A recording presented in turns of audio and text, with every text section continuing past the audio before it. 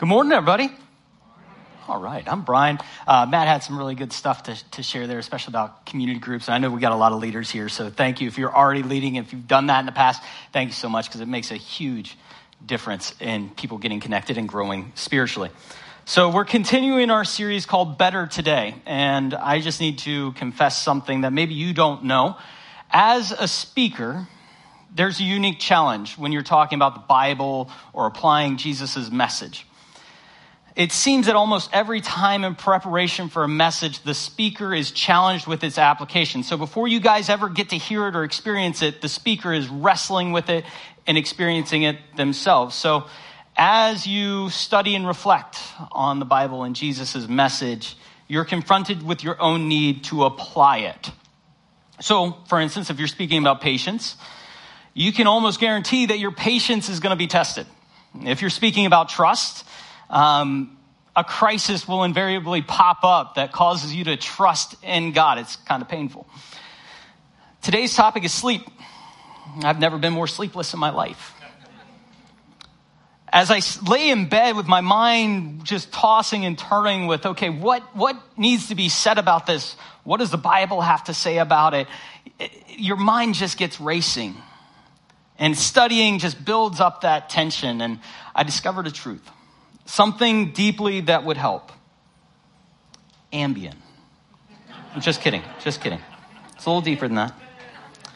How many of you got a good night's sleep last night? I see. Okay, there's a good number of hands. You guys are lucky. How many of you did not get a good night's sleep last night and were hoping you'd catch up on it during today's message? There's like six. I like the honest people. That's where I want to be. 60% of Americans say they have difficulty sleeping every night. 60%.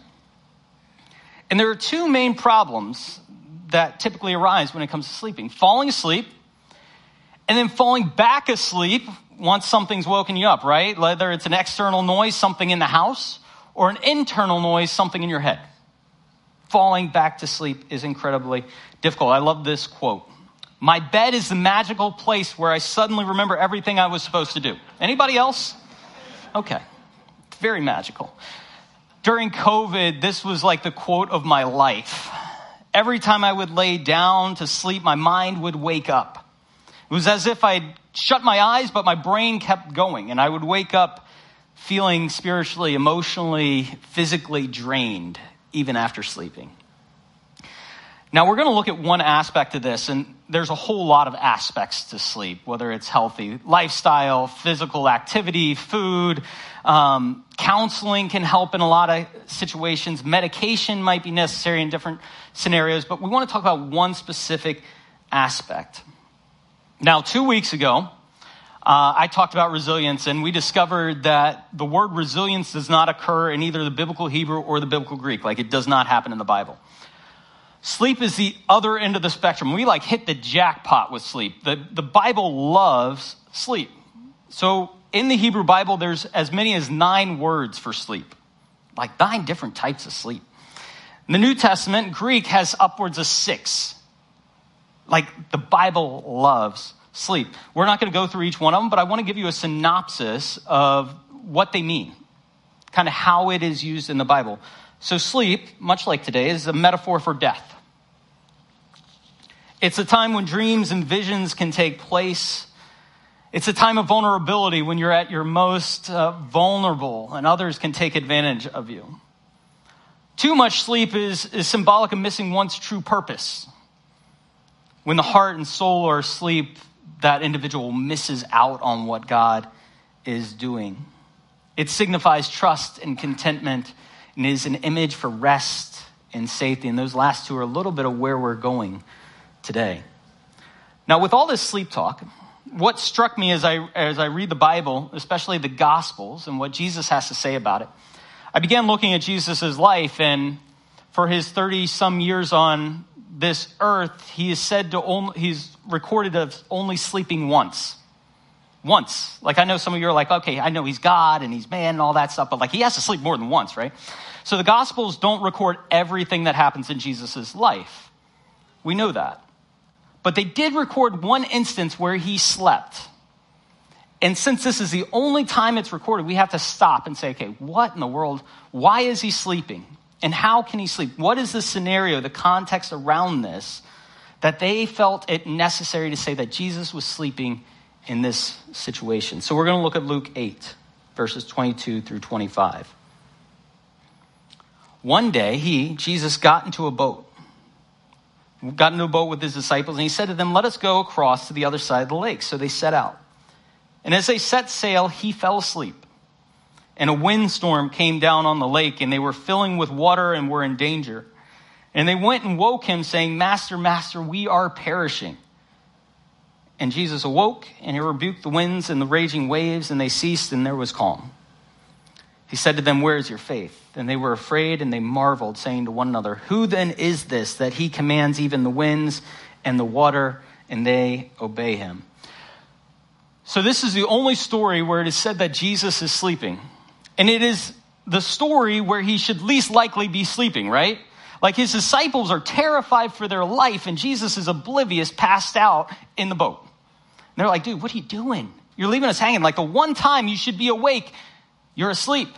Now, if you know anything about the disciples and the stories in the Gospels, the disciples are the exact opposite. Every time they're supposed to be awake, they're sleeping.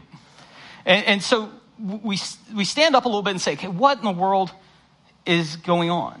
Now, if you don't know, many of the disciples, many of Jesus' closest core group of people were fishermen. Like they grew up on this very lake.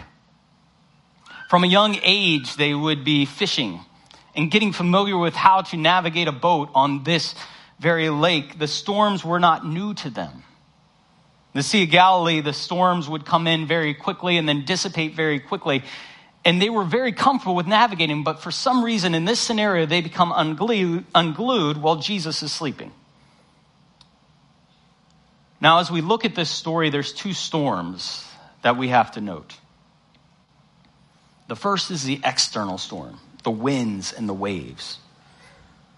See, the disciples are confronted very practically and realistically by the water filling the boat. The waves rocking the boat back and forth so much that they can't get the oars in the water to get them in the right direction.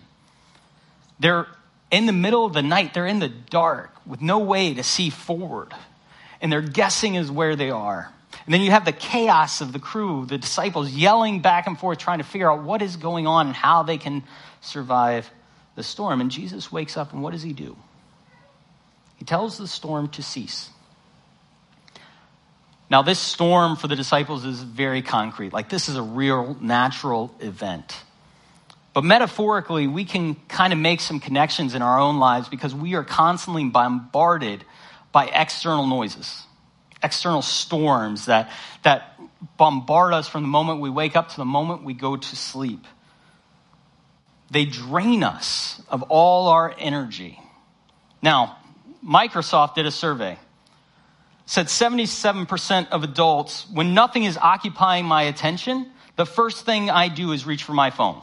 77%. Some of you are like, did he say something about the phone? Did he say? That survey was done in 2015. 8 years ago. Can you imagine what that number's done now? There it is. I paid them to do that. It is amazing how that fills our life every second of the day. This noise, this external storm, all the things around us that bombard us from the moment we wake up to the moment we lay down. And Jesus says, cease. He rebukes the chaos of the external storms. Now, rebuke is an interesting word. It's a theological word. And throughout the Gospels, it's used when Jesus confronts demonic forces. And to clarify what demonic forces are, because that's kind of weird in our culture, it's anything that stands in the way of God's purposes. He tells them to cease, tells them to stop. Derek talked about this last week. Jesus withdrawing away from the noise of the crowds and the people and all the things to find a moment to pause. We need to pause. Finding moments between activities, whether it's, 5 minutes between looking at the phone and turning on the TV. 5 minutes between putting your shoes on in the morning and heading out the door. 5 minutes between getting to your office parking lot and walking through the office door. 5 minutes to cut out the external noises and just pause. It'll go a very long way in helping us settle those external noises, because from the moment we wake up to the moment we lay down, we are filled with the TV, the radio, the phone, the iPad, all these things that are nice and good and helpful. I never want to go back away from some of these technology things, but we have to find a disconnect, a moment to pause from them. The second thing that comes up, and this is actually where the challenge of sleep plays in most. Sleep is often the only time we're acquainted with silence, right? It's usually the only time where all the external noises, all the external storms are finally stilled. And what happens? You lay down at night and all is silent, and what happens? The noise in your head amps up, right? Studies have shown that this, for a lot of people, is the most anxious time of the day because there's no distractions. You lay down and their mind gets going 100 miles an hour. So how do we calm that internal storm? This is the second storm the disciples face. It's your fears and your uncertainties. That's what keeps us up a lot of times at night. The mind gets going. We can't fall asleep, or we can't fall back to sleep. Now, this is where I nerd out a little bit. So if you got one of these caffeinated chocolates, I don't know if anybody got these on the way in. If you didn't, grab them on the way out. This is kind of the anti-sleep message. But caffeinated chocolate, this will help you keep up during this next section. Jesus is recorded to sleep only once in the Gospels, but this one story is recorded in 3 Gospels: Matthew, Mark, and Luke. So he only sleeps once, but it's recorded in 3 of our 4 accounts of Jesus' life: Matthew, Mark, and Luke. These are called synoptic Gospels. In the Latin, that means to be seen together. They could be read together. And so when we put all 3 of these stories together, we kind of get a full picture of this one story. And what really excites me is, as we look at Matthew 8, Mark 4, and Luke 8 together, these 3 stories, we can compare and contrast them and see where are they the same and where are they different, because oftentimes where there's differences, there's intentional reasons and theologies that the authors are drawing out. And so these 3 stories, all of this one event, line up pretty well. The language, the vocabulary is very similar, but there's one very big difference. Who the disciples call Jesus, the title they give to Jesus. And I think in this title, it'll help us understand how to sleep better, how to calm the internal storms. So here they are. Matthew, the disciples call Jesus Lord. In Mark, they call him teacher. And in Luke, they call him master. And it's the confluence, the bringing together of these 3 titles for Jesus that I think gives us a full picture of who he is. And if we hold all 3 of these in balance, it'll help calm the inner storm. So this is what it means. Lord, in Greek, is the personal, relational name of God. It is a relationship to someone to whom I have given myself willingly to. And they take care, they protect, and they provide for me. Secondly, teacher. Somebody who's very purposeful. A teacher is somebody who leads another person in systematic instruction. In other words, God has a purpose for what's going on, and he has a purpose and a direction that he wants to take us. And then finally, master. He's powerful. Master in Greek is just the fact that he is supreme over everything. Knowing that you have a personal God who cares for you, who leads and purposefully guides you, but is also powerful enough to bring about the changes that you need and the purpose that you're longing for, that can help calm those inner storms.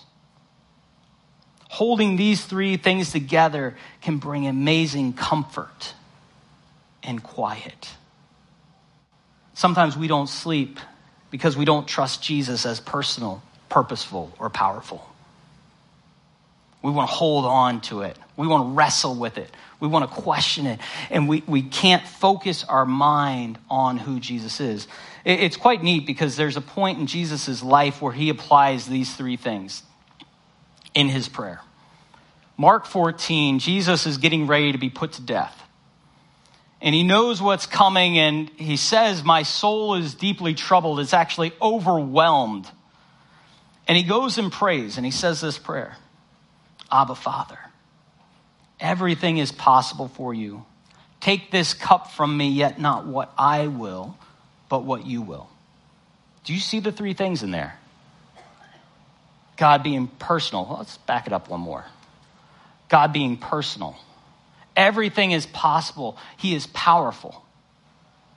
And then he is purposeful. Your will. Jesus applies this because he knows holding these three things in tension is actually what will help bring calm to your inner storm. The most painful moments of his life, he leans in, he focuses all his mental energy and spiritual energy to knowing God as personal, purposeful, and powerful. This morning, I want to walk us through an exercise that will help us better see this principle. And then we're going to go through something that will help us apply it. So in your seat, there is a card in front of you, or if you're in the front row, underneath your seat. I want you to grab one of these white cards and a pen. Grab one of these white cards and a pen. Everybody here, this is a great opportunity to actually apply something and actually dig into Scripture on your own. So what we're going to do, once you have this card, this is the Lord's Prayer. And many of us are familiar with it. Maybe you grew up in a tradition where you memorized it. The problem is sometimes we memorize things and we can just spout them out and rote, but we actually don't remember what it says. It's quite miraculous. You get so familiar with something that you actually don't know what it says. This prayer is in a slightly different translation than maybe what some of you have memorized it in. And that's intentional. Because we need to slow down the process. We're going to take a moment to pause and reflect on this prayer. And here's what I want you to do with your pen. I want you to read it and go through as you read it and mark down a portion of it where you see God as personal. This is going to be different for everybody, but just for you, where do you see God personal in it? Where do you see God being purposeful in the Lord's Prayer? And then where do you see God being powerful in the Lord's Prayer? So take your pen, mark it down, box it, circle it, whatever you need to do, mark those things down. We're going to take 90 seconds to do that now.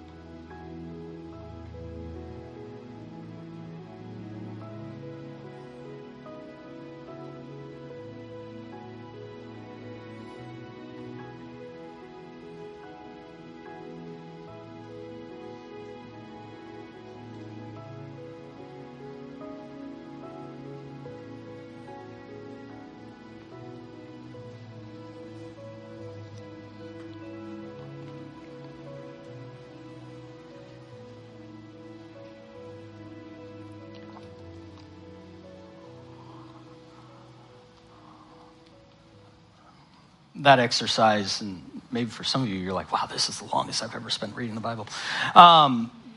maybe that 90 seconds felt like an eternity to you. I want to encourage you to take this, spend time on it. Maybe everyone's answer, and we did this with staff a couple times this week, and everyone's answer was different. And we did it again the next day, and what I found really cool was that their answers were different from the day before. Because as we dig into Scripture and we notice those areas where God is personal, purposeful, and powerful, we begin to notice that God brings out certain things given what we're going through in that moment. And we connect to different lines of this based on what God wants us to catch our attention. So for me in that first line, our Father, that's deeply personal. Heaven and his kingdom of being powerful, being kept holy, his name being kept holy is very purposeful. There's a calling that comes with that. This prayer was something that Jesus felt was so important. He said, this is something I'm going to purposefully teach my disciples. He wanted us to get a glimpse of this, to understand it, to wrestle with it, because in this, it helps us balance and keep all things in check when we think about who God is. There's something in here that's incredibly important for us to lock hold of. Now, you may not know this, but the disciples, when they needed a prayer to comfort them, they couldn't pull out their smartphone and Google prayer for stress. That wasn't an option. They didn't walk around with books. They heard prayers over and over again and they memorized them. Now, have you ever tried praying when your mind is racing? You've got problems. You've got a list of things that you need to do. How does that go? Fails. It's incredibly challenging because one half of your brain is fully locked in on all the problems, right? And you're like, okay, I'm going to do the good Christian thing and I'm going to pray. And you get about 4 seconds into the prayer and your brain is still over here, right? And you're kind of praying about your problems, but you're more thinking about them than you are praying. And then you're like, okay, got to get back on track. Got to get it back on track. And there's this internal wrestling that happens as we try to get our mind under control. But when we memorize something, when we memorize a prayer, there's something unique that happens in the brain. When we memorize, when we work on the process of memorizing something and recalling it, it actually helps put all our brain energy on that one thing. Because you're learning something, you're focusing on it, you're trying to recall it. And what that means is energy is redirected from all the other areas to support that area of repeating, of recalling. And I think that there's something that Jesus does in these two things, this pause and repeat, that can help calm the internal storms. So about 2 months into COVID, kind of when we realized this was going to be around for more than a week, and, we had a 4-year-old and a 1-year-old in the house, 2 boys, and we're juggling Zoom calls and we're trying to figure all this stuff out. And the anxiety is just building and weighing. Sorry to put you guys back in that moment. But I remember there was a very vivid day. My wife handed me a news article of another couple that was interviewed. And they were detailing their day of trying to juggle Zoom calls and food and schedules and keeping kids occupied and sanity and marriage and all this stuff. And we just kind of broke down in tears that day because we were like, oh, God, that's our story. And I laid down to sleep that night and my mind would just not shut off. I had been in the process of memorizing a prayer that I had just found interesting. And I'd been in the process of memorizing, and it was in that moment that I said, okay, I'm going to start repeating this thing. I'm going to take a deep breath. I'm going to repeat this prayer slowly and intentionally, trying to remember all the different pieces. And I'm going to visualize this prayer. And what I did as I did that, put all my mental energy to it, it was amazing. It was as if the inner storm had calmed. Everything had quieted down. All the problems, all the racing, all the panic had started to calm down, and I slept. I still use that. I used it this morning. Because there's something powerful in this ancient practice that the church has kind of lost sight in that can help us. Now, the process is more important than the prayer, if that makes sense. This idea of memorizing something and repeating something, pausing it and repeating, is more important than the actual prayer. So we're going to try this with the Lord's Prayer. We're going to try it this morning. So I know life is crazy and hectic. And most of you, if you're anything like me, are like, man, I just want a moment to just like stop and sit. This is going to be your moment. This is your moment.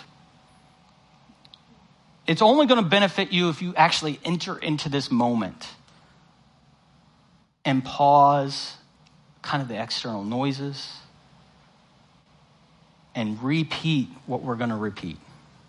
This is going to be for you guys. It's not for me, it's for you. And I'm hoping that as we go through this process, that it's something you can take home, this card you can take home, and you can begin pausing and repeating throughout the day. So if you will, here's what's going to happen. We're going to take a few moments to close our eyes. I'm going to walk you through taking in a deep breath, and then I'm going to repeat certain lines of this prayer. What I'm going to ask you to do is to repeat it in your mind or just under your breath. Match the cadence and the pace that I say the words. And as I say them, what I want you to do is to repeat them, but as you repeat them, also visualize the words. Does that make sense? As if you're reading them off a page. Because the goal is that we put all our mental energy into repeating this prayer. Because as we repeat it, it'll actually focus our mind on who God is, and everything else around us will calm down. So let's take a few moments now. If you will, let's close your eyes. We're going to have some silence. We're going to close our eyes. I want you to take in a deep breath. Fill the belly, fill the lungs. Don't breathe with your shoulders. Kind of take a deep breath in, hold it for a second, then let it out. Take a deep breath in through the belly and fill the lungs. Hold it and let it out. I'm going to begin reading in your mind. Repeat the words. Visualize them as if you're reading them off a page, keeping the same pace and cadence that I am. Our Father in heaven,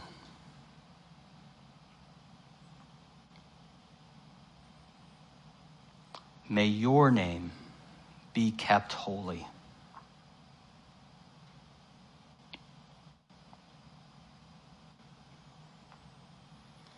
May your kingdom come soon.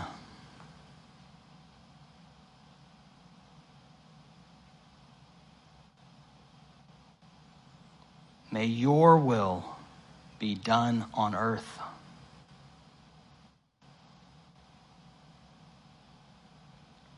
as it is in heaven.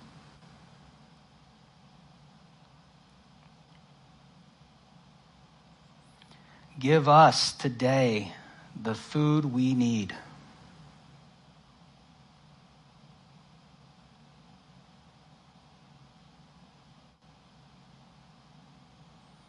And forgive us our sins.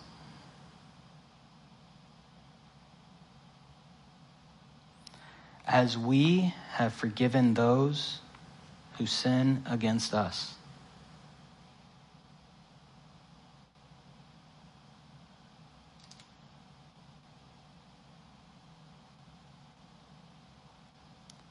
And do not let us yield to temptation,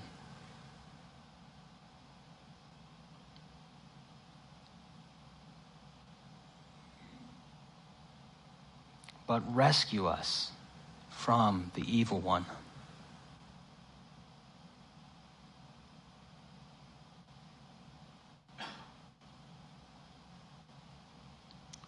For thine is the kingdom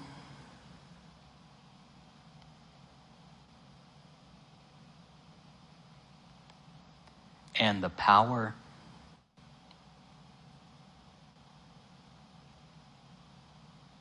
and the glory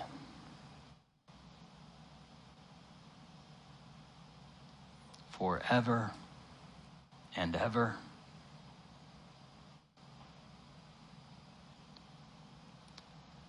Amen.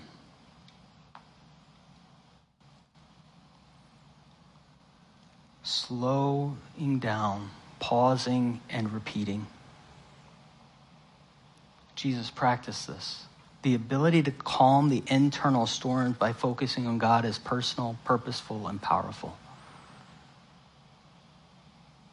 I want you to take this, any prayer, slow it down.